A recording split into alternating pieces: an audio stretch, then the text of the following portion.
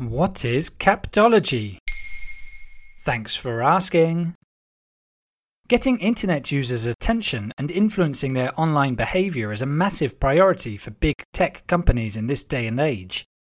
Behind their practices is captology, a term invented in 1996 by American researcher B.J. Fogg.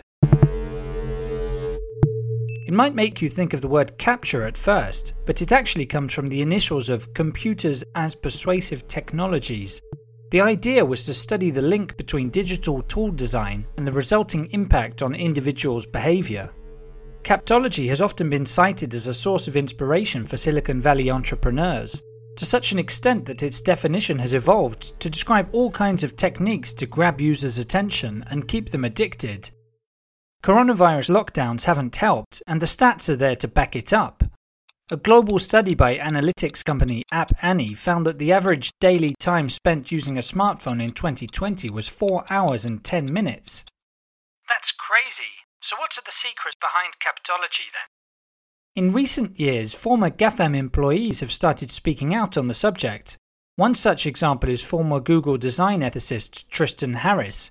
He has been interviewed a number of times about addictive app design and the negative impact of digital technologies. In the race for attention, because there's only so much attention, companies have to get more of it by being more and more aggressive. I call it the race to the bottom of the brainstem. Some examples include autoplay features like on YouTube and Netflix, and infinite scrolling on Instagram or Twitter. These features didn't happen by accident. They were created specifically to keep visitors on their platforms. Not so fast, Doc. I can totally relate. You end up forgetting why you even opened the app in the first place. There's also what are known as random rewards. Our smartphones are like casino slot machines in that you tap a button or pull down to refresh without knowing what you're going to get back.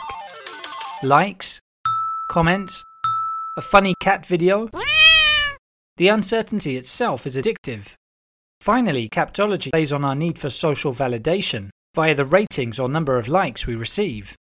Is captology dangerous then? The medium-term risks include a drop in attention span, addiction to screen time from an early age, political polarization, and a narcissistic need to rack up as many likes as possible. It's gone so far that B.J. Fogg himself has gone on record saying he regrets that the term captology has ended up having connotations of mass manipulation.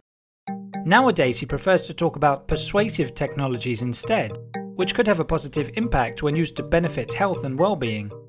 Think of apps which help you to quit smoking or be more active, and you'll get the idea. Thanks to warnings made by the likes of Tristan Harris, there is more and more pressure to make digital design sustainable and responsible. For example, Apple and Google allow their device users to see how long they spend on each installed app and to create daily limits. Will it be enough to help us beat our digital addiction? The first step is awareness.